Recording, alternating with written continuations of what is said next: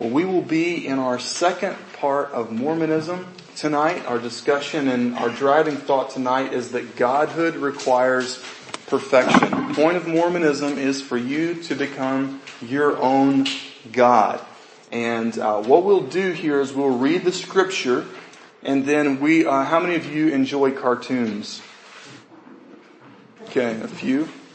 We're going to look at about a 5-minute snippet of a cartoon / documentary called The God Makers of Mormonism. But before I promise it will make sense once you're like, we're coming to an apologetics series and we're looking at Mormonism and we're watching a cartoon, but it will be good. But let's read our text, 2 Corinthians chapter 11, verses 3 and 4 and verses 13 through 15. The Bible says, "But I am afraid that as the serpent deceived Eve by his cunning, your thoughts will be led astray from a sincere and pure devotion to Christ. For if someone comes and proclaims" what? Another Jesus than the one we proclaimed, or if you receive a different spirit from the one you received, or if you accept a different gospel from the one you accepted, you put up with it readily enough. Verse 13, "For such men are false apostles, deceitful workmen, disguising themselves as apostles of Christ. And no wonder, for even Satan disguises himself as an angel of light, so it is no surprise if his servants also disguise themselves as servants of righteousness. Their end will correspond to their deeds." So the Jesus that the Apostle Paul taught, what would be some attributes of who Christ is? The one that Paul taught.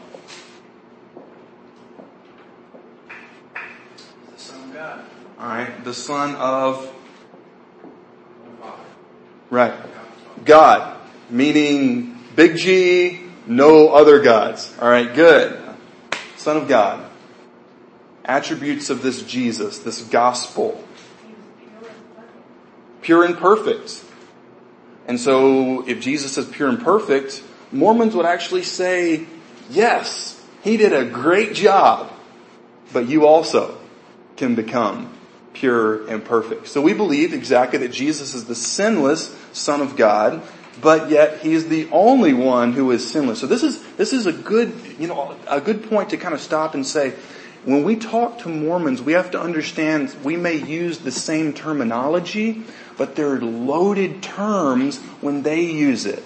They say God, and we say God, deity, God, and they say, yeah, absolutely, but we think God as to the exclusion of everything else. They think he did a good job, millions of other beings have done a good job at becoming a God, and you can too. So what will be another aspect? We know that he is the Son of God, sinless, perfect, the Savior. Okay, now, if Jesus is the Savior, then what does that say about us, if we're looking at the Bible? What's that? Exactly. So here's the thing. If I need a Savior, then what does that say about my ability to save myself? Exactly. So if I need a Savior, then I can't become a God. Why can't I become a God? A million reasons, but I mean, really, you could just kind of use that point. But yeah, I'm a sinner, and there's no way that I can extradite myself from my own sin or change my own nature. Whereas in Mormonism, they believe that you can achieve Godhood. What would be another aspect of this Jesus, or the gospel of Jesus, that the Apostle Paul teaches? God, we're living in God. Right. He's not a created being. Oh, okay. So Jesus has always been. Okay. And as we'll see in just a few moments from this video, Jesus is considered in Mormonism the brother of Satan. Alright? Now, right before we look at this, and we'll cut the lights down, if any of this stuff you have difficulty following the logical connection, that's because there is no logical connection.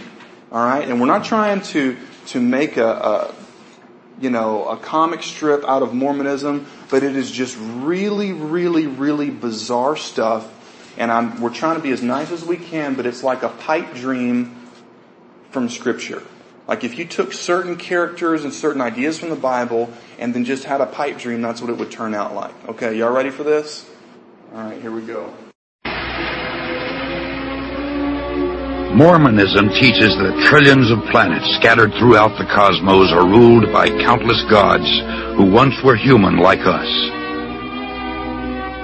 They say that long ago on one of these planets, to an unidentified god and one of his goddess wives, a spirit child named Elohim was conceived. This spirit child was later born to human parents who gave him a physical body. Through obedience to Mormon teaching and death and resurrection, he proved himself worthy and was elevated to godhood as his father before him. Mormons believe that Elohim is their heavenly father and that he lives with his many goddess wives on a planet near a mysterious star called Kora. Here the God of Mormonism and his wives, through endless celestial sex, produced billions of spirit children. To decide their destiny, the head of the Mormon gods called a great heavenly council meeting. Both of Elohim's eldest sons were there, Lucifer and his brother Jesus. A plan was presented to build planet Earth, where the spirit children would be sent to take on mortal bodies and learn good from evil.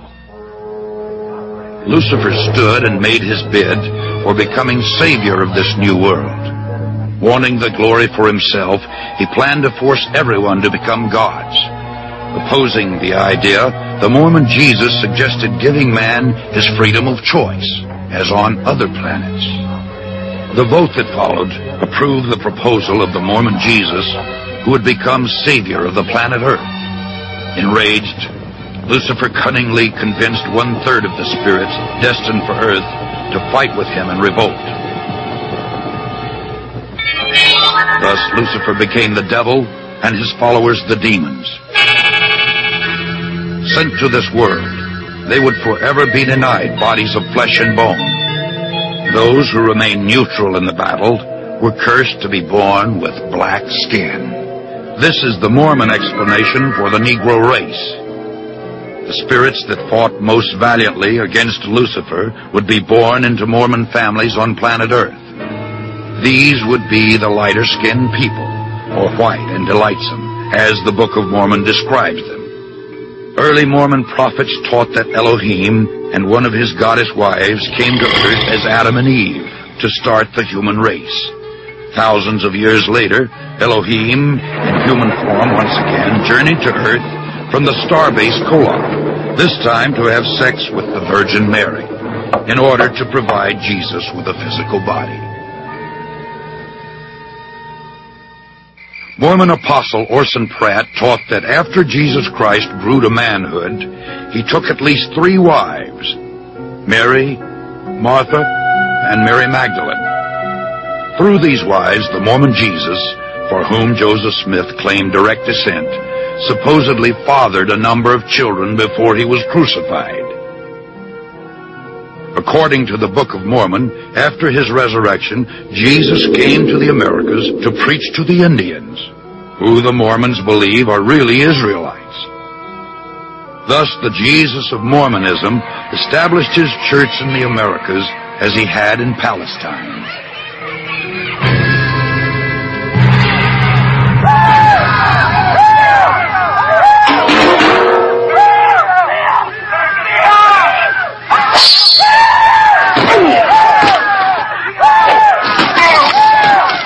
By the year 421 AD, the dark-skinned Indian Israelites, known as Lamanites, had destroyed all of the white Nephites in a number of great battles. The Nephites' records were supposedly written on golden plates and buried by Moroni, the last living Nephite in the hill Cumorah. 1,400 years later, a young treasure seeker named Joseph Smith, who was known for his tall tales, claimed to have uncovered these same gold plates near his home in upstate New York. He is now honored by Mormons as a prophet, because he claimed to have had visions from the spirit world in which he was commanded to organize the Mormon Church, because all Christian creeds were an abomination. It was Joseph Smith who originated most of these peculiar doctrines which millions today believe to be true. By maintaining a rigid code of financial and moral requirements and through performing secret temple rituals for themselves and the dead, the Latter-day Saints hope to prove their worthiness and thus become gods. The Mormons teach that everyone must stand at the final judgment before Joseph Smith, the Mormon Jesus, and Elohim.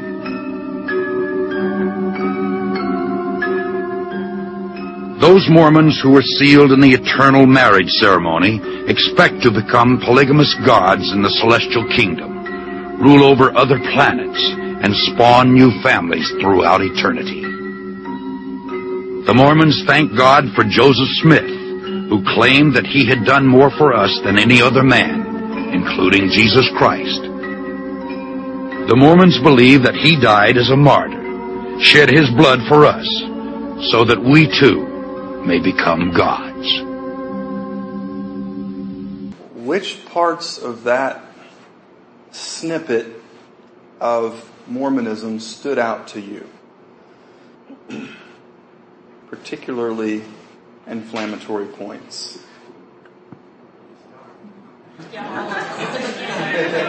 See, this is the point to where when I put that on social media that I was studying Mormonism, and a friend said that he did that before, and the only word that he could think of that kept recurring was wow. And I think, Sue, maybe you said that last week, or maybe it was Helene. Okay. And Science fiction, so it's religious fiction. Yeah. The whole thing absurd. Right. Religious fiction. That's a great way to put it. And by the way, a lot of those claims, such as Jesus having multiple wives, you know where the source of that is? The Book of Mormon. And the source of the Book of Mormon directly is Joseph Smith. No other connection to history in any sense. But did any of you guys see a problem with the concept of God, Elohim, and his numerous spirit wives? And the result of that was spirit children, and the spirit children would be given human bodies. Go with me on this thought. A lot of people are being born, right? Okay. And if God has a body, then he is confined to a body. And that's where philosophically the Bible gives us so much room, because God is a spirit, so he's not confined to space and time like we are. But what do you think, and you don't have to say this is definitely a rhetorical question, but with all the people that have been born and that are being born, and if God is confined to a body and every person that is born comes from a result of God and his union with one of his wives, then what occupies most of God's time? And then if we are to pray, then does God really have time to listen to our prayers? No. And in fact, that really breaks down mathematically. In any sense, if you do the math, number of people born with that scenario. But anything that you would like to comment on? Get it off your chest, lower your blood pressure at this point. We need to just move on. Do they really still hold the race car? They've gotten away from it, but the original Mormon documents say that. And we're going to get to their position change on polygamy. Now, they basically said that you have to practice polygamy to enter heaven or become a god, but yet today the official Mormon church doesn't teach that. So it's kind of like us going back and saying, well, we need to change the parts of the Bible that say that salvation is only by grace through faith. But that stuff in the Book of Mormon, the race thing. Yes. Mm-hmm. Very much so. The amazing thing to me is the image they have, I guess, achieved in the public is they're basically another denomination. Exactly. Christian faith. Exactly. Have y'all seen this show Sister Wives Okay, don't. Alright? A friend sent me, she works for Southwestern Seminary, and she sent me, she said, you're studying Mormon, have you seen Sister Wives? And it was like a minute and a half trailer for this show, and it's this guy who's practicing polygamy, and this lady wants to marry him, and she's like, I've always wanted to be on a team, and I just really want to join this team. And I'm like, say no to drugs. Like, seriously, it was on, don't waste your time. But yeah, there's still some Mormons outside the official church that practice that. With some things that we know about Joseph Smith, just a little bit of review. He was very involved in occult practices. He was a womanizer. It was 30 plus. I don't remember the exact number of wives, or we could say female companions from last week, but I think it was 34 or 37, one of those two. So in other words, he outdid Muhammad several times over in that regard. He never allowed anyone else to see the golden plates of the Book of Mormon. And when Joseph Smith died, the jail was rushed by that crowd. He pulled out 2 pistols that had been smuggled to him and shot 2 men who were attacking him. And Mormons claimed that he died as a martyr. No, he didn't. Jesus could have killed every Roman and every Jewish leader in the world because he had legions of angels, but Jesus chose to willingly lay down his life. That's a sacrifice. Taking out a couple of Saturday night specials and taking down 2 guys is not the same thing. Here's a statement about Mormonism. This is from Ed Decker. It's a really good book I'd encourage you to pick up if you want to go deeper. It's called The God Makers. And he says, quote, unfortunately for the credibility of Mormonism, the entire structure is built upon Joseph Smith alone and either stands or falls with him. Here's this guy who shows up and says, the Bible's been translated wrong. All the denominations are wrong. I've got the answers. So you either have to believe that or reject it. And I'm just going to go on record and say that I reject it. Mormonism is, to me, the most wacky out of any of the groups that we've studied. So anybody remember last week, if you're here, when Joseph Smith began to really, his movement grew, he was there in Nauvoo, and there was this newspaper called the Nauvoo Expositor, and Joseph Smith and his group destroyed the printing press. And the question is, what did the press actually print to get him, to cause him to do that? Here's just a small snippet, alright, of what the press published about Joseph Smith. Quote, it is notorious fact that many females are requested to meet Brother Joseph or some of the 12 apostles at some insulated point or at some particularly described place on the bank of the Mississippi or at some room which wears upon its front positively no admittance, after having been sworn in one of the most solemn manners never divulge what is revealed to them, with a penalty of death attached, that God Almighty has revealed it to him, that she should be his, quote, spiritual wife, for it was right anciently, and God will tolerate it again, but we must keep those pleasures and blessings from the world, for until there is a change in government, we will endanger ourselves by practicing it. Now, this is somewhere around the neighborhood of 1844, and America was yet to be politically correct. What type of trouble could you get in if this material was published about you and most people knew it to be true? You put in stocks, tar and feathered, have your neck stretched. Because, and we're not saying that it was right or mob violence is God's will, but that's what happened. So that's the reason why there was the violence in that sense. So let's move on to God. In Mormonism, there are 4 sources of authority. The Bible, number 1, is accurate, quote, as far as it is translated correctly. Number 2, the Book of Mormon is the most correct book. In other words, if you've got a choice between the Bible and the Book of Mormon wins hands down. Number 3, the Doctrine and Covenants. Number 4, the Pearl of Great Price that clarifies teachings lost in the Bible. Okay? How could the first premise here, the Bible, so far as it is translated correctly, how could that really give you some weasel room to create new doctrines? One says whether it's correct or not, then Right. Yeah. Especially if you don't know Hebrew or Greek or Aramaic, but you're the one who's able to tell if the Bible's been translated correctly or not. And that seems very convenient. Brigham Young University taught that Adam was God and the father of Jesus, although modern Mormon leaders reject this idea. Mormons teach that God has a body of flesh and bones as tangible as man's. This is from the Doctrines and Covenants 130 verse 22. It says, "The Father has a body of flesh and bones as tangible as man's. The Son also, but the Holy Ghost has not a body of flesh and bones, but is a personage of spirit. Were it not so, the Holy Ghost could not dwell in us." What problems is there with God having a body? Absolutely. And you ever heard that statement, man, the universe has been around a long time. God must be getting really, really old. If you are spirit, then you're not subject to decay.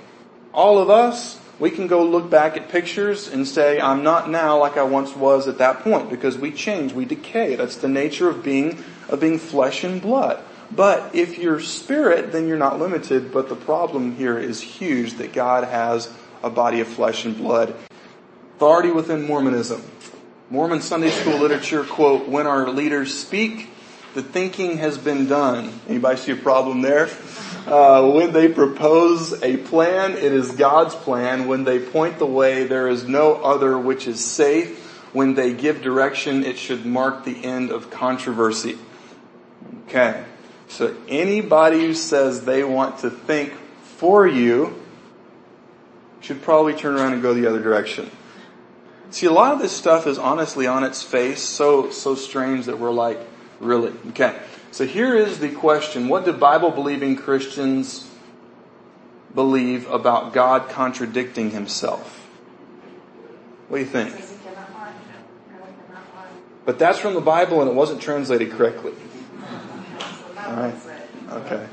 That's yeah. We're like, God is the maximally great being. God has no need. And some people say, and let's never say this, and we need to correct this very kindly when we hear it, that God got lonely and that's the reason why he created Adam and Eve. Not true. God has no lack in who he is. And furthermore, within the Trinity, there is a fellowship between Father, Son, and Holy Spirit. So God could have never created anything and been totally at rest and totally at peace within himself, because he is a God. He doesn't need. We need.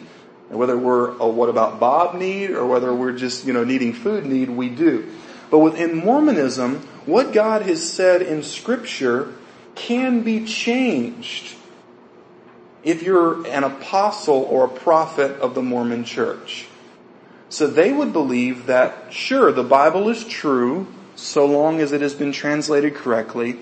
Sure, the Book of Mormon is true, but God can also speak from the leaders of the Mormon church.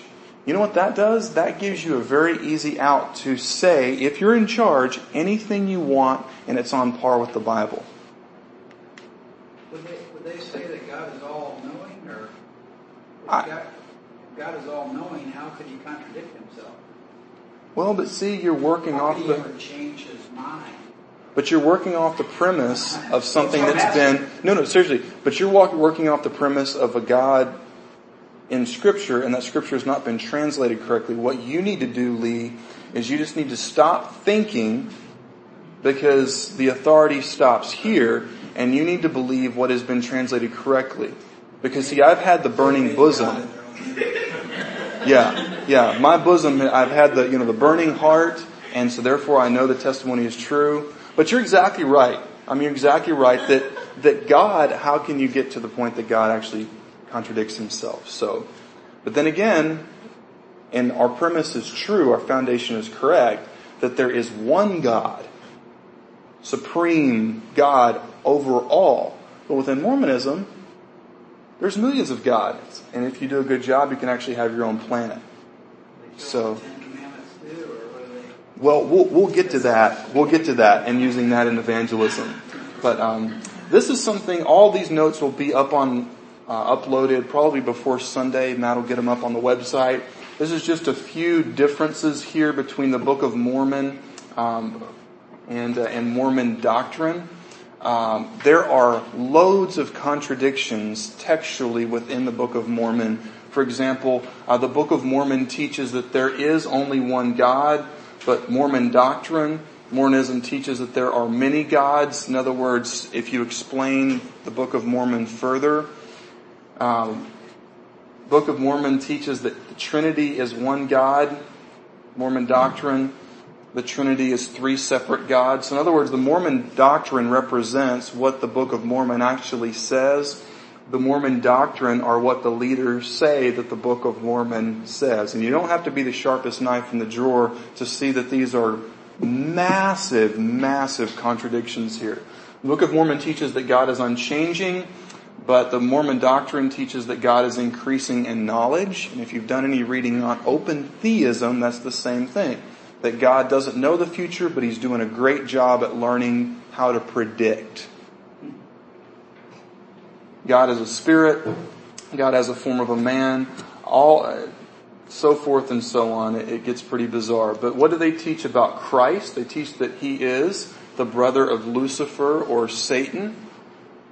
And that Satan wanted to, as we saw in the video, to eradicate free will, but Jesus wanted to affirm it. So a third of the spirit children followed Satan. Did you guys like the little horns that came up, like the 1982 Technicolor stuff? That was worth watching the video, just that. But this right here, the section on Christ, is basically He's not the Savior. Ultimately, because you can save yourself. We could say that He is a Savior, but really the definition of a Savior or the Savior is that you're the only one. If everybody can save themselves, then you're basically a Savior teaching facilitator, right? Like I'm going to come and teach a seminar on how to save yourself. But if you're the Savior, you come and actually save. What do they teach about man? They teach the pre-existence of the soul. In other words, we existed long before we were born. The Bible does not teach that. That is actually the oldest pagan idea that you can find. You find it in Plato, in the Western world. You find it in Hinduism, that there is this world soul, that there are these souls out there and they just need something to give them a body. Alright, this is thoroughly anti-Christian to the core and really not that creative. There's a statement in Mormonism that goes, as man is, God once was. As God is, man can become. So once again, you can become your own God.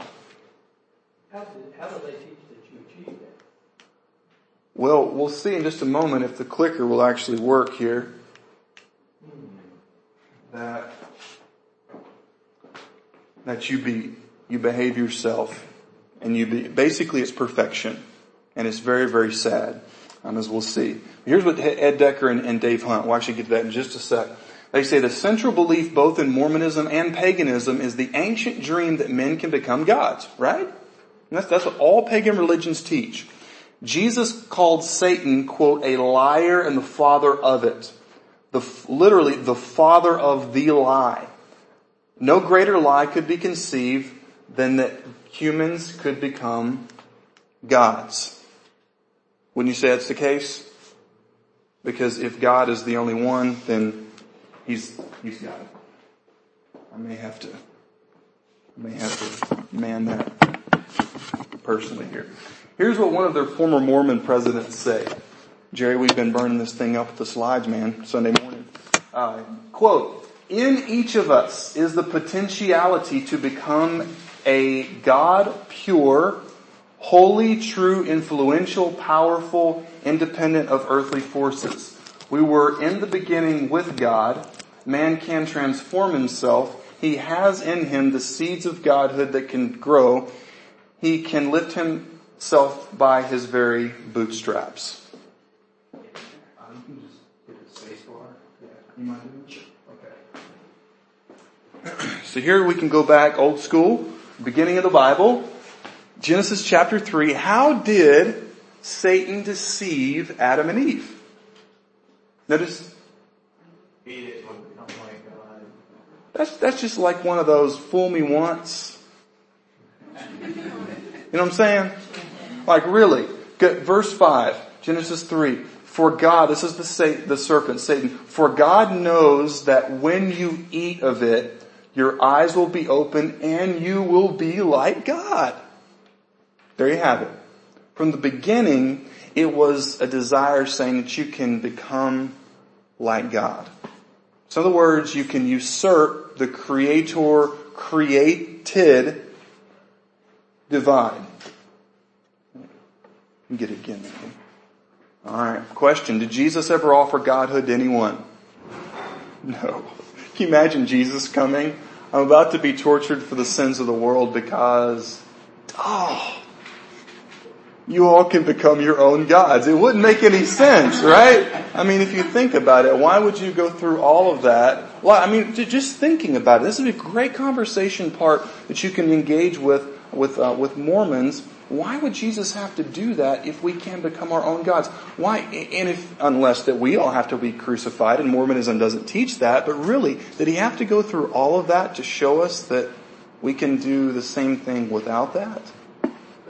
Don't they believe, and that's the thing that bothers me about the whole Mormonism thing. You have Christians saying, but they say, I've accepted Jesus Christ as my Savior. And they say the same terms that we use. Mm-hmm. It sounds just like what we say. And there are Christians that are saying they're Christians because they said the same thing, you know? Mm-hmm. So, I mean... We tell those Christians, come to Rocky Mountain Baptist Church. Let's go through this apologetic series. But in all seriousness, though, the Mormons have spent millions of dollars on a publicity campaign to try to say that we are just another Christian denomination and we're family friendly, we're family oriented, family centered, and that's what we're about. We're good, wholesome, clean people, and we like Jesus. But if you don't go beyond the rhetoric and say, well, what do you mean? Who is Jesus? Who am I? Then it just stops there. Well, it's like that statement from Spencer Kimball that we showed there a minute ago. You know, that's very deceptive if you're somebody searching this one statement there. Yeah. It's somebody that's really searching for something. That piece right there. And it's very enticing. Yeah, absolutely. Yeah, and it appeals to ultimately our pride. If we want to get down to it, saying that you can do this and it rides on you. So for a Mormon, what's the point of becoming a god? It's to rule over a planet and populate it with spirit children. So ladies, heaven. Alright. I don't think we need to say anything more about that. That's basically self. A lot at the heart of Mormonism, I mean, it's the same thing Satan actually did when we become God. Absolutely. It's the same, the original sin. Right. Right. And that's really, we're probably going to have to just stop tonight because I don't know if I can handle studying it anymore. If I can just be honest, it's very, very frustrating to me. So, it really is. It's just so far out there. I'm sorry. But, salvation. The focus is on becoming worthy. And Ronnie, we're getting to it. This is from, Kimball, former president and prophet. Quote, this progress toward eternal life is a matter of achieving perfection, check this out, living all the commandments. There are over 4,300 in Mormonism, guarantees total forgiveness of sins and assures one of exaltation through that perfection which comes by complying with the formula the Lord gave us. Time out. Is he serious? Dead serious. Remember what Jesus did?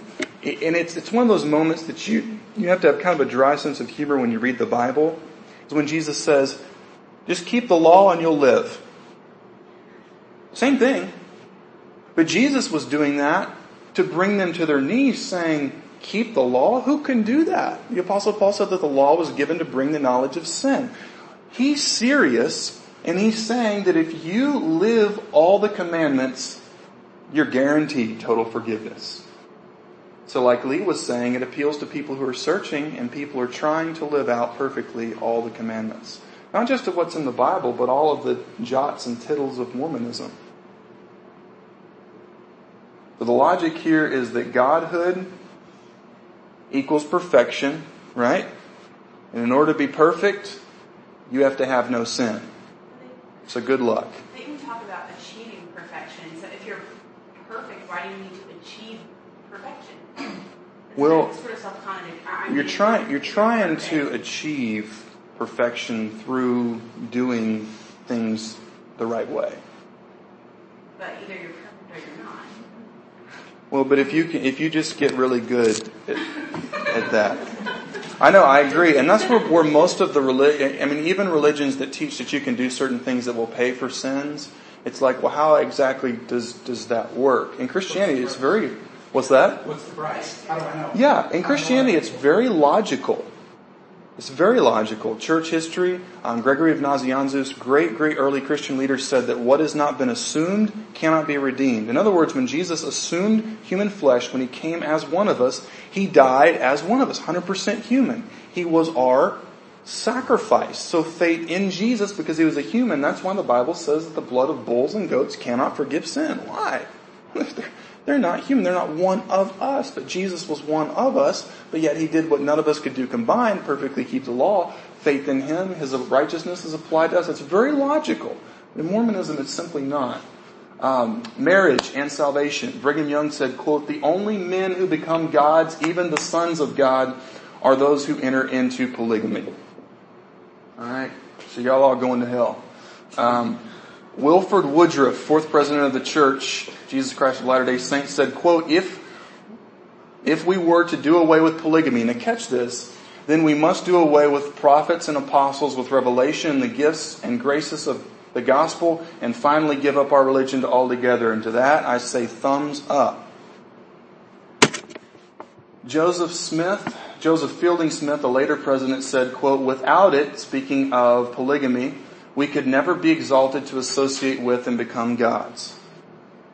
Doctrines and Covenants, we don't have time to read this, but in chapter 132, verses 61 and 62, it says that you need to practice polygamy. And if you take more wives, guys, as long as you're a Mormon, you are not guilty of adultery. But the Bible says in Deuteronomy chapter 17, verse 17, "And he shall not acquire many wives for himself, lest his heart turn away." Just because people did it in the Bible doesn't mean that God approved it. This is Deuteronomy where God said, don't multiply wives. And we all know about Solomon's polygamy. Hit it again. Orson Pratt said, "The Lord has said that those who reject the principle of polygamy reject their salvation and they shall be damned." Alright? Here's where it gets a little bit more interesting. If Joseph Smith and the early Mormon leaders taught the necessity of polygamy, what should we think of the Mormon Church since 1890? For the official Mormon Church, or at least the one that we recognize out in Utah, since 1890 they've said we don't practice polygamy. Some still do, and there is actually one sect of Mormons that still teach and practice Mormonism. But since 1890, based upon what they've said about polygamy, what should we think about Mormons who don't practice it since that time, and really the Mormon Church as a whole? They're apostates, yeah. Right. Yeah, you're apostate. You've lost the truth. Because there was no quarter given on that. Here's an official LDS statement, and we'll just read through this quickly to finish it. "At various times, the Lord has commanded his people to practice plural marriage." And notice, track with the logic here, how easy they can make exceptions. For example, he gave this command to Abraham, Isaac, Jacob, Moses, David, and Solomon. Question, anything in your Bible say that God ever commanded them to do that? No. But what's the source? Doctrines and Covenants 132 verse 1. Where did that come from? Joseph Smith. Mr. 37 wives, and not counting who knows how many other encounters. At other times, the Lord has given other instructions. In the Book of Mormon, the Lord told the prophet Jacob, Nor there shall not any man among you have save it be one wife, and concubines he shall have none. For if I will, saith the Lord of hosts, raise up seed unto me. I will command my people, otherwise they shall hearken unto these things. And Jacob. That's a book that Joseph Smith made up, like an addendum, another book to the Bible. And the official LDS statement continues. In this dispensation, the Lord commanded some of the early saints to practice plural marriage. The prophet Joseph Smith and those closest to him, including Brigham Young and Heber Kimball, were challenged by this command, but they obeyed it. They were challenged by it. That's what's called, I want to do what I want to do, but if I can say that God told me to do it, I don't have to answer in a moral sense. Those entering into it had to be authorized to do so, and the marriages had to be performed through the sealing power of the priesthood. In 1890, President Wilford Woodruff received a revelation that the leaders of the church should cease teaching the practice of plural marriage. Question: anybody know what happened a few years after this? What's that? Bingo. Utah became a state. The connection is the official declaration banning polygamy was in 1890, and Utah became a state on January 4th, 1896. Utah had applied for statehood for decades, but the United States at that point was a little bit more sane than we are now in regards to marriage, and they said no. If you're legally in your state giving marriage licenses, quote unquote, to one man and his however many women, you can't actually function according to American law. So, are they willing to suffer for their beliefs? It's a question. Alright, quickly. How to share the gospel with Mormons. Take their works-based understanding of salvation to its logical result. Say, okay, so the point is to achieve godhood. Got it. What do you have to be a god? You have to have perfection. Well, how do you achieve perfection? You have to have no sin. Do you sin? And then we can go to the 10 Commandments. Say, have you ever told a lie? Now, I've told a lie. What would you call me? A liar. Well, have you ever looked in lust, or have you ever used God's name in vain? Have you ever coveted anything? If they're being honest with you, everybody has sinned. And if we're being really honest, most of us sin each and every day. So then once we do that to bring the knowledge of sin, to see how this achieving godhood, even within their own system, is impossible, then we go to the cross to see Jesus, who's an example of true sinlessness. And then finally, we explain repentance and faith. Repentance, that's true sinlessness, or it's changing from sin and turning to Christ, and then faith in Christ, total trust in Christ. So you can just, for the purposes of arguments, let them build that case that you can become a god. What do you have to do to become a god? Something that none of us could ever do, and that's sinless perfection. But we know someone who was, and his name is Jesus, and he is mighty to save. So you can make much of the grace of God by showing how Mormonism is bankrupt of grace.